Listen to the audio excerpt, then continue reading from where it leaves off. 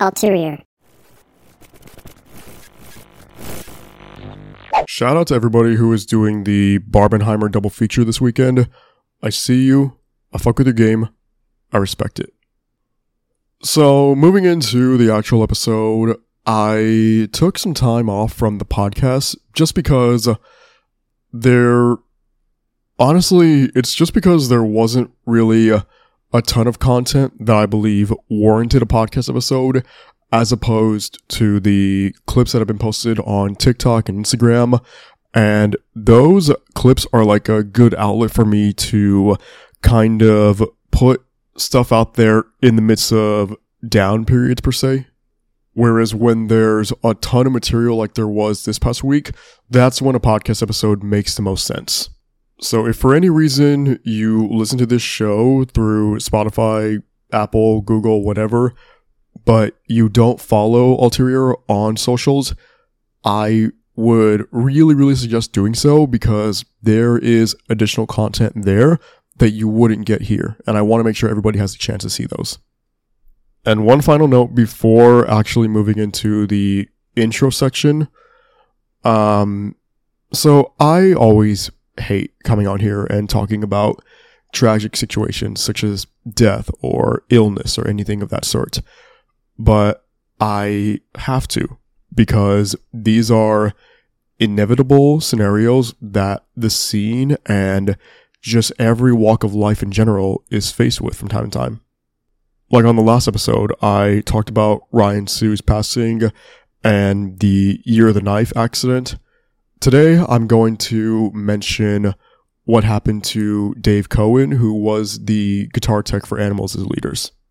For anybody who doesn't know, Dave passed away during a Counterparts show, and the only thing that has actually been made public as far as the circumstances surrounding his passing is he took an elbow to his face, lost consciousness, and never regained it. Now, I am aware of what direction this discourse took in certain areas on Twitter, and I'm not here to condemn crowd killing, because we don't know what actually happened. Could it have been a crowd killer? Yes. Could it have also just been somebody being a bit overzealous in the pit? Yeah. I can't approach the story from an angle that I don't have the scope of. So what I will do instead is just kind of give a blanket statement as it pertains to safety and cautionary measures at shows. Just be mindful of your actions and surroundings, because shows are meant to be safe places where people can go and have fun and escape whatever it is that they may need to at the time. They shouldn't have to be concerned with being able to leave the same way that they arrived, or leave at all. All the best wishes and vibes to Dave's family and friends, anybody affected by this, and like I said, just be mindful at all times. So, what's on this episode as far as the music goes? So, we got brand new singles by the likes of Virtue, Thy Art Is Murder, The Ghost Inside, and a few others to get through, and then brand new records by Kim Dracula, Moodring, Chamber, False Star, and PVRIS. Thank you so much, thank you for tapping in, and I hope you guys enjoy this episode.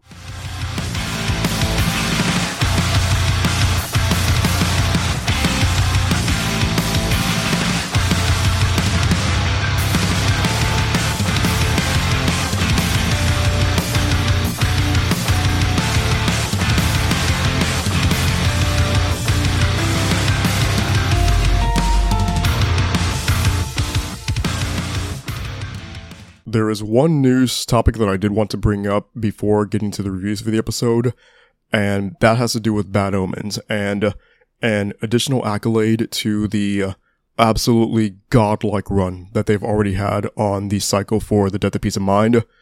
Last week, Just Pretend was certified gold by the RIAA, which means that it has moved 500,000 units in the United States.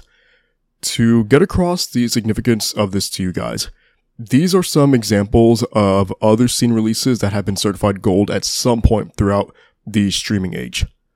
King for a Day by Pierce the Veil, If You Can't Hang by Sleeping with Sirens, If It Means a Lot to You by A Day to Remember, Second Sebring by Mice and Men, and Not the American Average by Asking Alexandria.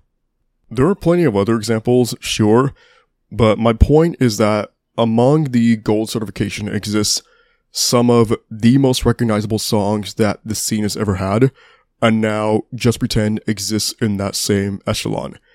And all of this happened without the song actually being a single or having a music video until very recently.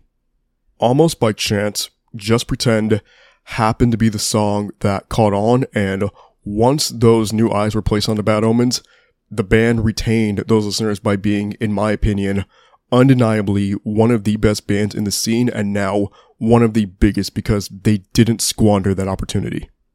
I've been around the scene for a very long time now, and this run that Bad Omens is currently on is almost unlike anything that I've seen before, and the gold certification of Just Pretend adds to the trajectory that they have worked for years to not just deserve, but fucking earn. And I want to see cool shit like this continue to happen to them.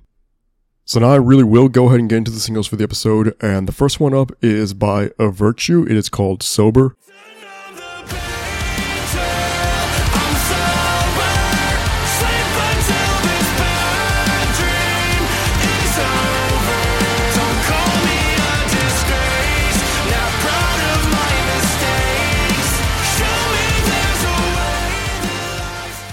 The way that I've been seeing A Virtue throughout their singles run this year has been, and I mean this with respect, just reliable.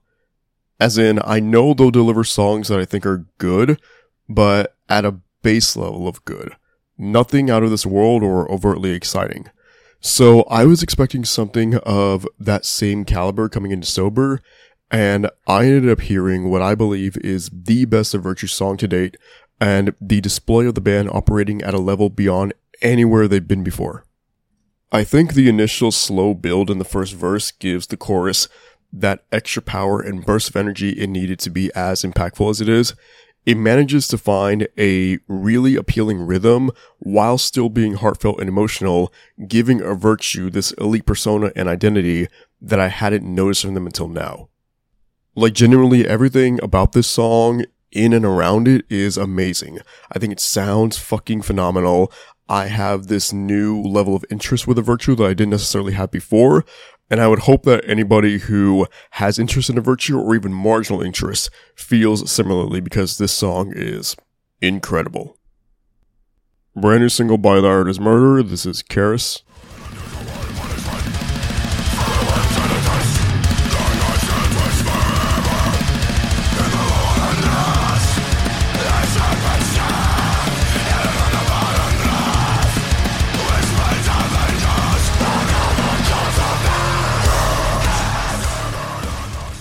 PVRIS is the second single off of Godlike, which is releasing on September 15th, and following up Join Me in Armageddon, I think The Art Is Murder continue to show off the level of prowess that I've come to expect from them, and PVRIS has this charm in its heaviness where it can still be catchy enough to stick with the listener. The instrumentation is as pristine as it's ever sounded, as are CJ McMahon's screams, and I think overall right now, between PVRIS and Join Me in Armageddon, the formula that we're seeing for Godlike has no holes in it. And in my opinion, that's always been the case with The Art Is Murder. Like, there is just this level of consistency within them that is almost unmatched. I'm not sure how many other bands within deathcore for the last 10 years or so, I believe, have been able to, time and time again, leave as big of an imprint on the scene as The Art Is Murder. They're at the top of the deathcore echelon right now, and every second of every song for the Godlike rollout shows that. This is still The Art Is Murder's game, no matter how much time passes. The Ghosts Inside are back, and they have a new single out called Earn It.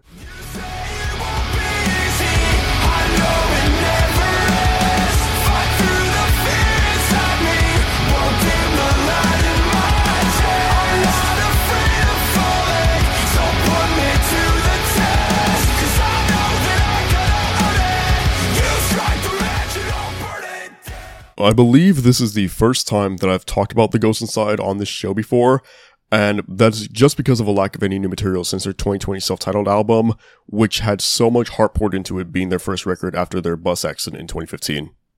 And there is a similar notion within the lyricism of Earn It that gives off this sensation of triumph and the will to push forward through adversity, especially in the chorus with lines like, "You say it won't be easy, I know it never is, fight through the fear inside me, won't dim the light in my chest."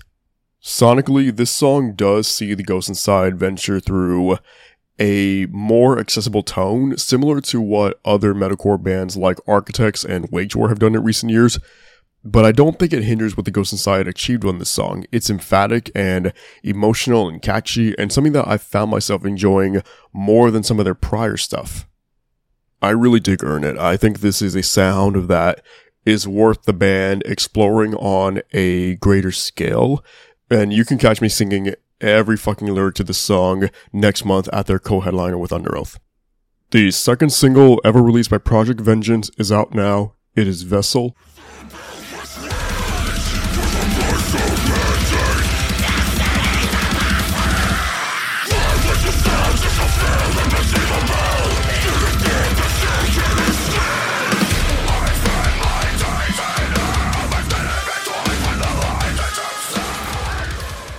So Project Vengeance, if anybody doesn't know, originated as the Big Six and is essentially an all-star ensemble of deathcore vocalists.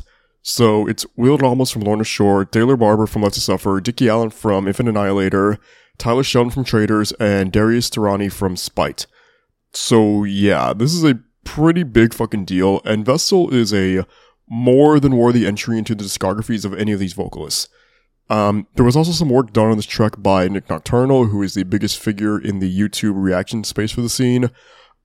I think Vessel gives each vocalist enough of their own pathways to show off the traits that make them so unique in their own right, and the instrumentation lends heavily to the effectiveness of everything going on here.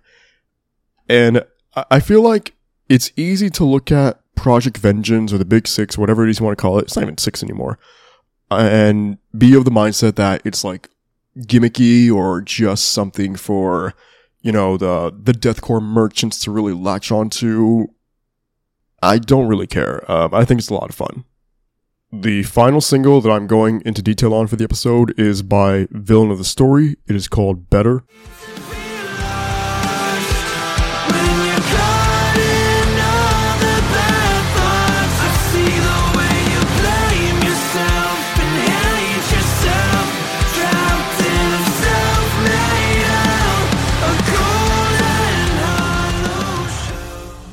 To put it lightly, I didn't expect this out of Villain of the Story.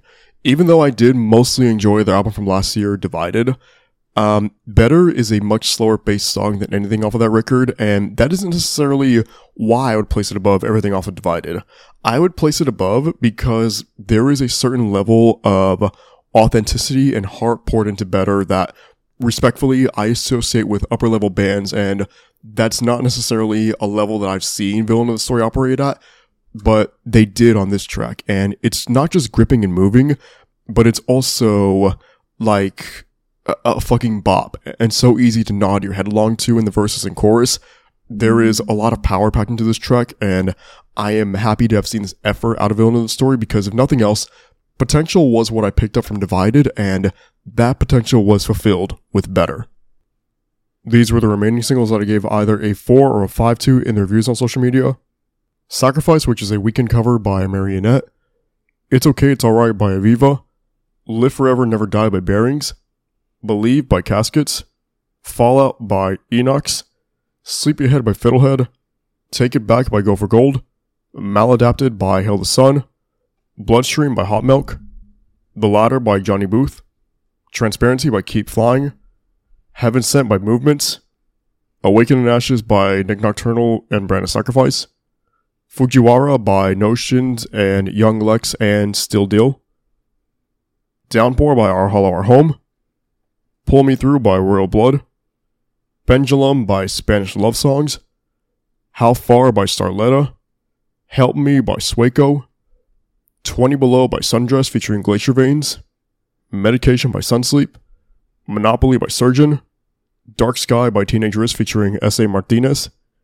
Restraining Order by The Dooms. And Do It So Good by Wargasm. So as I am preparing now to do the records for the week, there's a train passing by outside. I don't know if you guys can hear it, but I'm not going to let that stupid fucking train... That was mean. I don't know why I said that. I will not let that annoyance of a train... That was also mean.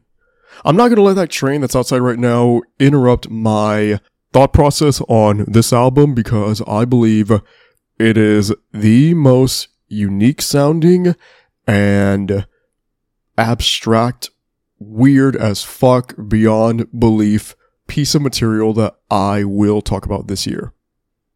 A Gradual Decline in Morale by Kim Dracula. Perspective of others. Kim Dracula does not condone any of the acts mentioned that one might deem immoral in the rest of the album. Let's go!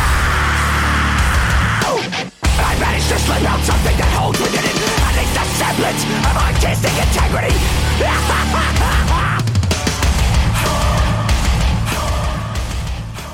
So if I'm keeping it a buck with y'all, I didn't fully know if I was going to review this record on this episode because I wasn't sure if I could. I didn't know if I would be able to find the right words and expressions to do this album enough justice in relaying to you guys what it sounds like and how it made me feel listening to it. What made me ultimately decide, okay, I'm reviewing this, was I was talking in the SOTS Discord, to say the scene, and Sam brought up this album. I said that I didn't know how to articulate the words for a review, and he said that's what he was there for, and that he and Marcos reviewed it for their episode this week. You can call this petty or whatever, but I was like, he just called me a pussy. He said I don't got that dog in me. He said he built different. Alright bro, fine, I'll fucking review this record, and I am glad that this is what's happening, because the more that I listen to A Gradual Decline in Morale, the more that I gravitate towards its quirky nature in a way that I don't believe I have for any album since the first time I heard Am I a Girl by Poppy. And I don't mean that they sound similar, because they really don't, but the freakish mindfuckery nature is there for both, and that's a large contributor to why I didn't know, and truthfully I still don't know if I can properly convey the emotions that I felt listening to this album. It starts off with the title track, which is this ominous piano or organ score of a song that gives me this vibe of like a demented Castlevania style song, and it doesn't actually prepare you for anything that's about to come afterwards, but I think it still works effectively in making you as a listener ask these questions like, what the fuck is this, and who is Kim Dracula, and what am I about to hear? When the second song, My Confession, opens, you're just blasted by this bass rhythm that's straight out of funk music, and then Kim overlays their vocals in this flamboyant and commanding manner before the track takes a turn and embodies a dancing spirit before it later turns again to a downbeat trap song, and Kim is rapping while screaming at the same time, and there is this disclaimer voiceover before the breakdown, and it's just mashed into this song in a very unorganized fashion. But I don't think that it would have worked nearly as well if it was organized, and that's kind of what I get to about Poppy and how she approached songs like X and Scary Mask, because there's almost no real structure there. It's the act of throwing shit at the wall, and somehow it all sticks. My Confession works for the same reasons that a lot of other experimental songs by different artists don't work. Luck Is a Fine Thing has a nu metal flair to its intro, and then Kim essentially works their way through the entirety of their vocal range and stylistic desires, because it sounds like an entire album's worth of ideas meshed into one song. And there are other tracks here where that's the dominant mindset I have, like on Superhero and Land of the Sun, but they all still manage to have their own unique traits. Like Land of the Sun closes out as a Spanish song, for fuck's sake. There's a lot going on with this album that I don't want to necessarily spoil for anyone. Like, if I were to say, oh, on this song there's a folk section, and then this song has a swing jazz section, I could do that easily, but I feel like if I do that, and I'm really precise in my descriptions, what that does is it takes the fun away from getting to experience a gradual decline in morale. And it is an experience that I want you guys to be able to have, because I am of the belief that there is nothing else out there like this, and I say that with so much respect and adoration for what Kim Dracula achieved. So then, if I'm choosing to be mindful with explaining a lot of these songs to you guys, what I will do at least is talk about my favorite song on the album. Actually, it's not even just my favorite song on the album. It was my favorite song released all of last week. And that is the album's technical closer, Iris. And I don't say this with any hyperboles. This was the most shocked I have been listening to a song so far this year, because when I saw the name Iris, I thought of what maybe anybody else on the planet would when they see that name, which is the Google Dolls song. But in my head, I was like, nah, it's just an original song. Like, it has to be. It's not actually feasible to think that Kim Dracula would cover Iris and put it on their album as the closer. And then I got to Iris, and the first words out of Kim after a brief intro were, "And I'd give up forever to touch you." Bro, that's the fucking Google Dolls song. Kim really did that. And I think the idea of an Iris cover by someone as daring as Kim being one of my favorite songs of the year so far is a preposterous thought. But there's a lot that goes into this beyond it just being a cover. It somehow stays true to the original while still allowing Kim to interpolate their personality. Like, they could have easily taken Iris and given it the spin that every other song on the record has, but instead, it still has the spirit of the original.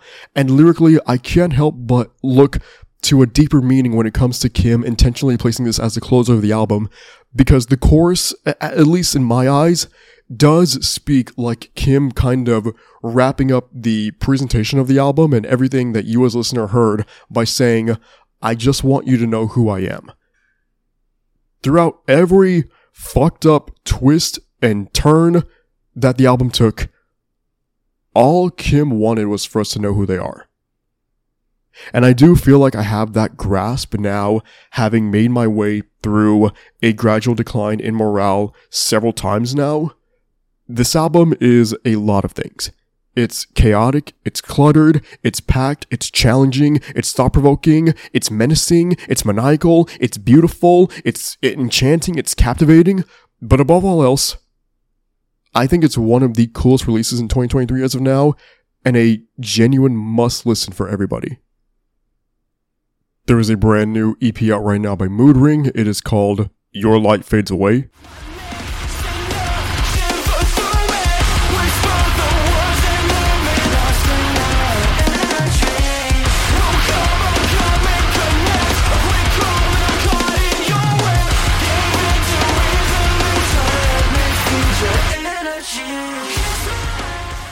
So even though I could talk for fucking days on end about Moodring and how I believe that they are in the highest possible tier when it comes to rising scene acts, I don't really have the ability to be tangential with Your Light Fades Away, because it is a 3-song EP. 2 of those songs I've already talked about before, Black Wave and Would You Wait For Me.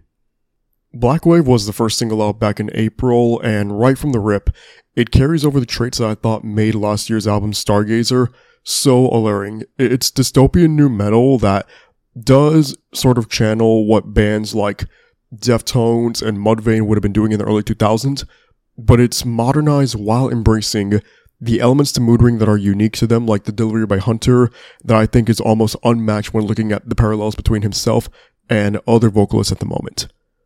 Would You Wait For Me is probably my favorite song on this effort, and just overall, one of my favorite songs by Moodring to date, because it has the intangibles that I've already mentioned about them before, and then a chorus that I believe can be put up against any of the other Juggernaut songs from the scene and hold its own, because the rhythm that Hunter and the rest of the band find in it is godlike, in my opinion.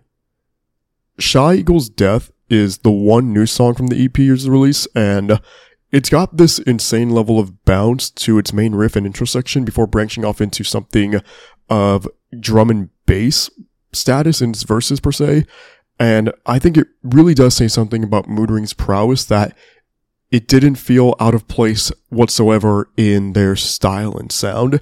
And I truly do wish that there was more here I could really tell you guys about. Like, I do enjoy talking about Moodring every chance I get, because I do with all of my heart believe they're one of the spearheads for the like newer wave of bands, if you want to put it that way. They have their image and their sound and their style and their abilities down to fucking perfection right now. I knew that off of Stargazer. I have that reiterated to me right now on Your Light Fades Away. Moodring is a band that everybody needs to be paying attention to. Like, no matter what sector of the scene you come from or you find comfort in, there is going to be something in Moodring's arsenal for you, because they are just that fucking talented and that fucking good. Let's talk about Chamber and their album A Love to Kill For.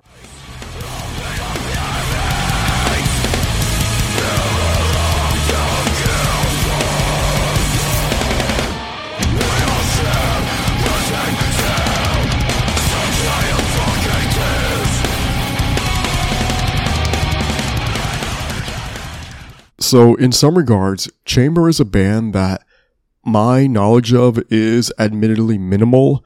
I did check out their 2020 album Cost of Sacrifice around the time of its release back then, and I thought it was incredibly solid and well-rounded. A great entry point for myself into their array of hardcore music, but then I didn't really stay tapped in for Chambers, and that's from no detriment of their own. It's just myself losing sight of their trajectory. So now I get the chance to rediscover Chamber in some ways through A Love to Kill For, and I think there's so much charm in what this album achieved, most notably the flow from song to song, because it all feels perfectly conjoined, and not in a way that makes the record feel like one constant song, but the story that it tells sonically is allowed to be paced in a manner that works to the style of Chamber so effectively, in my opinion. Their brand of hardcore is kind of meant to be, or at least I perceive this as, kind of meant to be constricting in some weird way, and the manner that the opening song bleeds into Retribution, or how To Die in the Grip of Poison goes into One Final Sacrifice, it is a deliberate move that, to me, is a lot more difficult to execute than to just rely on interludes to get to those transition points. And there are some interlude-esque songs on the record, and if I'm being honest, that's the one area where I am a bit lost in the execution of A Love to Kill For, because they seem unnecessary to me, especially when, as I said before, Chamber can transition between songs so well without those breaks. But regardless, this album is a series of punches to your face, track by track, note by note, line by line, and the heaviness of it never once lets up. The spirit of what hardcore music is meant to be in the modern setting is embodied in this record, and it's a massively fun time for someone like myself who will always have a deep affinity for this style of music. This one may have flown under the radar for many of you guys, and that would be sad if that's the case, because there's definitely a lot to celebrate here, and a lot of good that I am eager to express to you guys. Sacred Mirrors by Fallstar.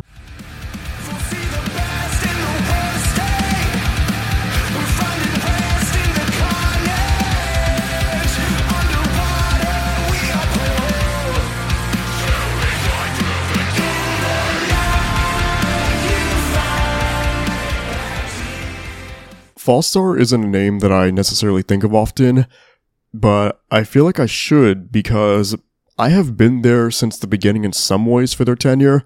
I do remember hearing their EP from 2007 called Your Eyes Don't Lie, and I had this instant connection to it because of the 2000s style of metalcore and post-hardcore that it wielded, and that's probably my favorite specific type of sound within this scene, and I thought they did it really, really, really well.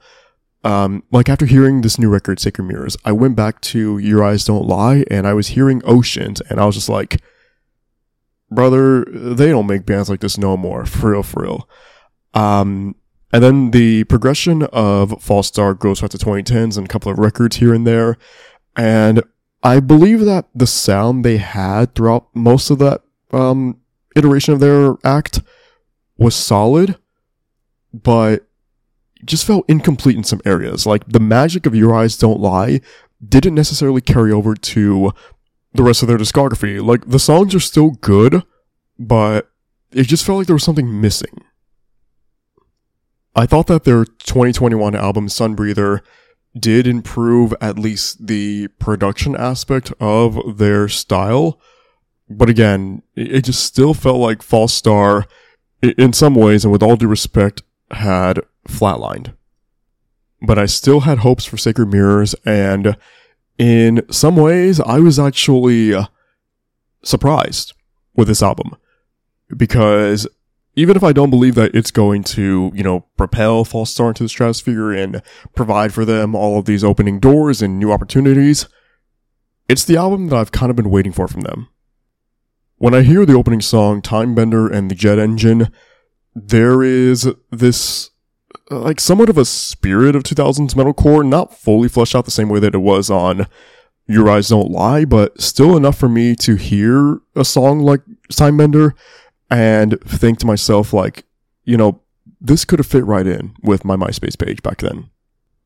I think the areas of the album where False Star really find a comfortable groove is when they kind of have that balance between the heavy side and the emotionally charged side of metalcore. So like on Sky Symmetry and Screaming Through the Walls, the ability to just transition between cleans and screams so effortlessly, that's really what makes False Star feel invincible here on the album. The parts where I think maybe they lose sight of that just slightly are on the tracks that rely a bit more on heavier tones. So like Doomsayer and Eternal Engine Die Up. The tracks are definitely good, don't get me wrong, but I didn't necessarily feel like they captured the same magic as some of the other songs here that really do bode well for False Star. There's one song specifically that I really, really want to shout out, and that is the closing track, Waterhouse. This is honestly one of my favorite closers of the year, and in totality, maybe one of my favorite songs of the year so far. And I didn't necessarily think I would be saying that about False Star. Waterhouse, I don't even really know what it is about it necessarily, because I've definitely heard other bands do something like this before, but I guess just False Star had this energy inserted into Waterhouse that makes it undeniable to me. The chorus on here specifically, it feels so anthemic, so large, so arena ready.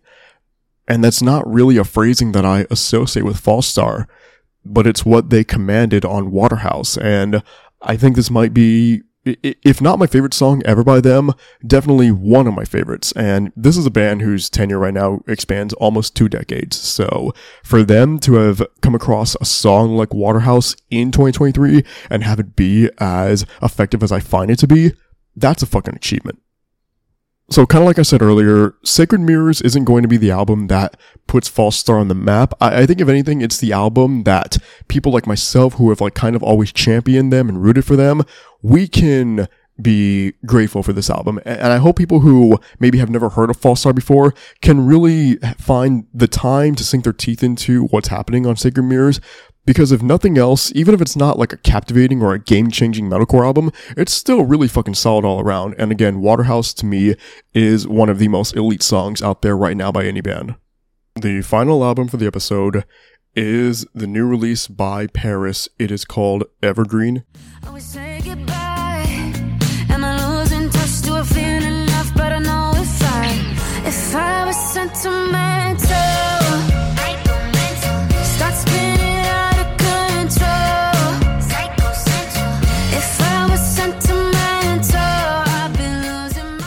So let's do what I normally try to do when talking about any band who I have extensive knowledge and history within, and just dial the time back to the initial rise of PVRIS. And I would imagine that I have the same recollection as others from that era, in that PVRIS seemingly came out of nowhere. I did learn quickly thereafter that they were not an overnight success, but if you were just looking at Rise's YouTube channel, that's what it would have come across as, because the video for St. Patrick came out, I believe it was the summer of 2014, so roughly 9 years ago now, and my initial reaction to PVRIS was just that of like, holy shit, where did this band come from? Like, why is their sound so polished? How is the production on this video as grandiose as it is? And the same thing happened later on with the video from My House. And in the lead up to White Noise, it just felt like everything was clicking for PVRIS in a way that some people might have, and maybe they still do, view those opening months for them on a mainstream label as like industry plant type shit. But the rise, no pun intended, really was organic. It just came across as being so rapid because of how fucking good PVRIS have been from the jump. And then White Noise came out, and the album just shattered any expectations that I had for it at the time. It was, I believe, my third favorite record of that year overall, and still almost a decade later, I would consider it to be a true scene classic, and one of those albums where you can't forget where you were when you first heard it. You cannot forget what emotions were going through you during your first exposure to PVRIS. 3 years later, we got All We Know of Heaven, All We Need of Hell. That is my favorite PVRIS album. I know I just gassed up White Noise to the fucking heavens, but All We Know of Heaven really does take that mantle for me as the definitive PVRIS work. And you could kind of see in that album little hints of what the trajectory would be for PVRIS moving forward, because there were some, flares of alt pop infuse. And then I think on the 2019 EP Hallucinations, those ideas were fully fleshed out. And for some people who were like really attached to White Noise, maybe that sound was a bit, not necessarily too drastic of a shift now that we know what PVRIS as a full-on all-pop band sounds like. But with that EP specifically, I think it is fair to say that a song like Death of Me doesn't have the same punch necessarily as Fire, for example. 2020 saw the release of Use Me. I love that album. I think some of PVRIS's best work today exists on that record, such as on Stay Gold or Good to Be Alive, January Rain. Like, these are songs that really do take the pop-centric nature that PVRIS have found in recent years and really turns it up to 11. Like, these songs fucking rule, and you cannot convince me otherwise. They did have one more standalone single. It was My Way. It came out back in 2021. And it did make the year-end list for Ulterior in the top 100 songs. I think it was even top 50 if I'm not mistaken. I really do enjoy that song. And again, I was ready to accept whatever came to us from PVRIS in the alt-pop realm. And so that brings us to Evergreen. And the first thing that I want to say is, if you are like married to the sound of White Noise and that particular style of PVRIS, I don't know how much of Evergreen you can really sink your teeth into. Just right now, I steered away from calling the Hallucinations EP a drastic shift from early PVRIS. Evergreen is. It's pretty far out there, pretty far removed from, the days of My House and St. Patrick, even You and I. Like, there's one song here, we'll get to it, that I think kind of has like a little bit of a You and I sentiment to it, but for the most part, there's not a lot here that I can link to White Noise, or even All We Know of Heaven. Back in October of last year, we got the double lead single for the record, Animal and Anywhere But Here. Animal, that song is very much so a base for the direction of Evergreen, and we had a lot of like pop and synth inspired chorus work on there, and I didn't see it as being a detriment to the style of PVRIS. I think if anything, PVRIS managing to adapt their characteristics, in my opinion, of being undeniably catchy and gripping to an environment that is a little bit alien compared to where they've been before, they deserve their flowers for that. I truly believe that. Anywhere But Here is what I was kind of referencing a minute ago about a song on here having a little bit of a an energy and a feeling that is comparable to You and I think the song's first portion being built on this acoustic guitar while Lynn lays over these very heartfelt lyrics, the same type of lyrics that we've come to know and love from her. It makes for this really captivating emotional journey. Like, this is, in some ways, a formula that has worked for PVRIS before, and it doesn't flatline in any way here. I want to bring up the next two singles, Goddess and Good Enemy.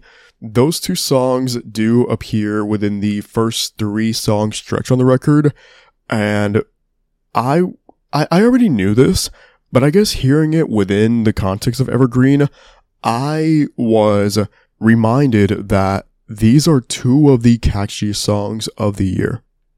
I think Goddess has this, for lack of a better way of phrasing it, girl boss energy that I am so infatuated with when hearing it out of PVRIS, a band who I generally don't hear that from, and I don't come to them for this sound, but they prove to me why I should.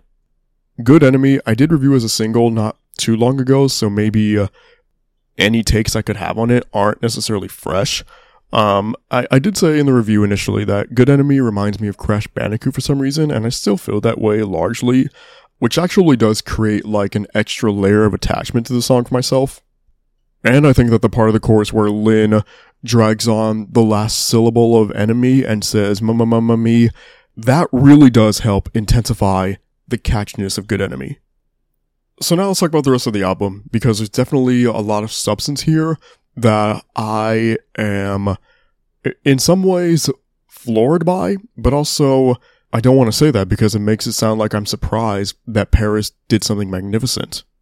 So the opening song, I don't want to do this anymore. Let's just say that you, the listener, are somebody who you didn't keep up with the singles. Maybe you haven't even checked out PVRIS in a while now, and you go into this album in some ways blind, or at least unknowingly blind.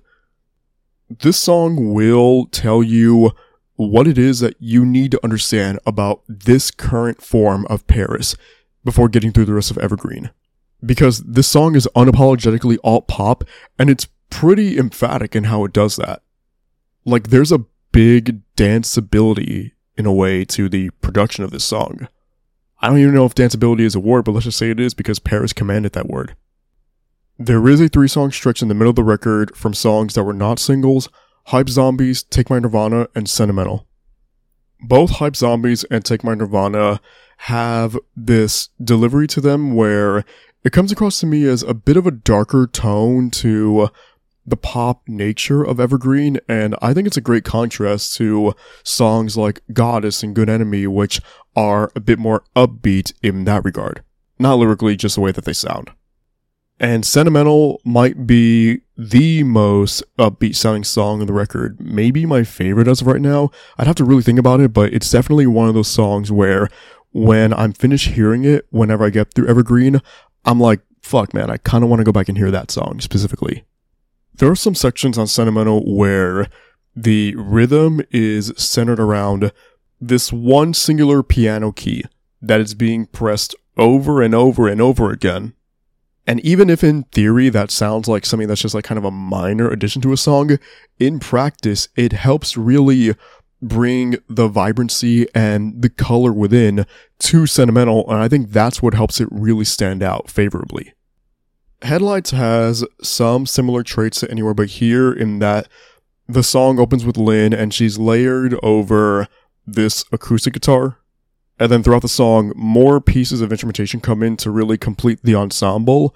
And it is one of those points of Evergreen where it feels like most alive, even though it's kind of a little bit muted still.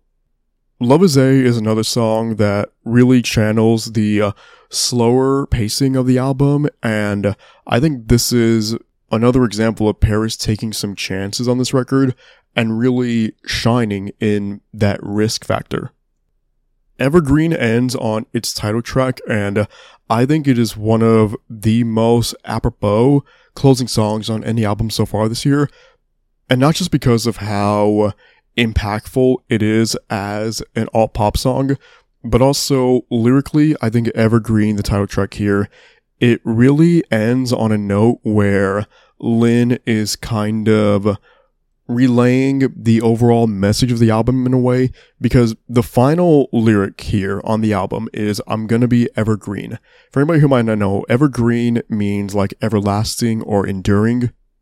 And I did see Lynn mention somewhere about the album as a whole, thematically talking about reclaiming control of our post-pandemic selves and our society.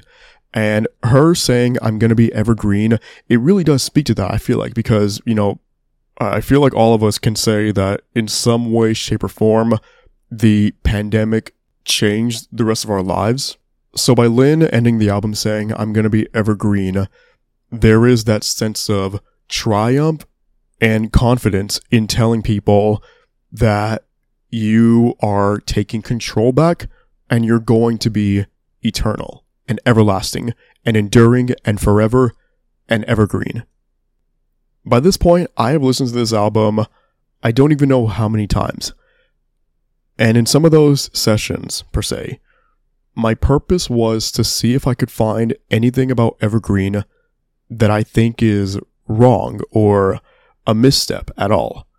Because after hearing Evergreen for the first time, my initial belief was, this is a perfect album. And I just wanted to know, like, after the second, third, fourth, fifth, sixth, seventh listen through, am I still going to be of that mindset? And no matter what the setting has been, no matter how many fucking times I go back to this album, I'm left with the same belief that PVRIS put out perfection with Evergreen. Like I said earlier, though, I will not fault anybody who may have been attached to White Noise or All We Know of Heaven if they cannot get into this record, because this is an album that will be divisive for some people. It will be polarizing for some sectors of PVRIS' fan base. And if you fall into the category of somebody who can't really get into this, that's fine. That's totally okay.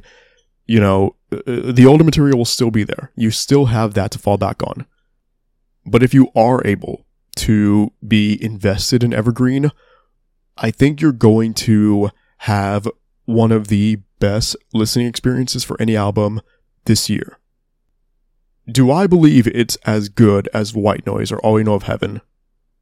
No, probably not, and I can acknowledge that. But I can also acknowledge that I think PVRIS have evolved into one of the most adaptable and versatile bands in the scene, and you can put them in any environment, any setting, and they can fucking crush it. And I will circle back to my own question to close this out. After every single listen through of Evergreen, do I think it's a perfect album? Yes. And that's it. That was every album and EP and single from last week for me to review, and kind of like I said at the top of the show, when there are weeks with like a lack of material, not a lack of quality material, but just a lack of like quantity, I don't know if I will be putting out podcast episodes that week. So the place to like really, really stay tapped in right now for Ulterior is Instagram and TikTok. So please make sure to check me out there. It's at Ulterior on both platforms, and the videos there, a lot goes into them. Shout out Alex real quick. You are a fucking G. You have made all of this possible, and I don't know what this platform looks like right now without you. So yeah. Alex is the guy who edits those videos, if you guys didn't know, by the way. I'm gonna go now. Like I said earlier, if y'all are going to the Barbenheimer double feature this weekend, have fun. For real. Thank you for listening. I hope you guys enjoyed this episode. And as always, for the love of the game, let's make a scene.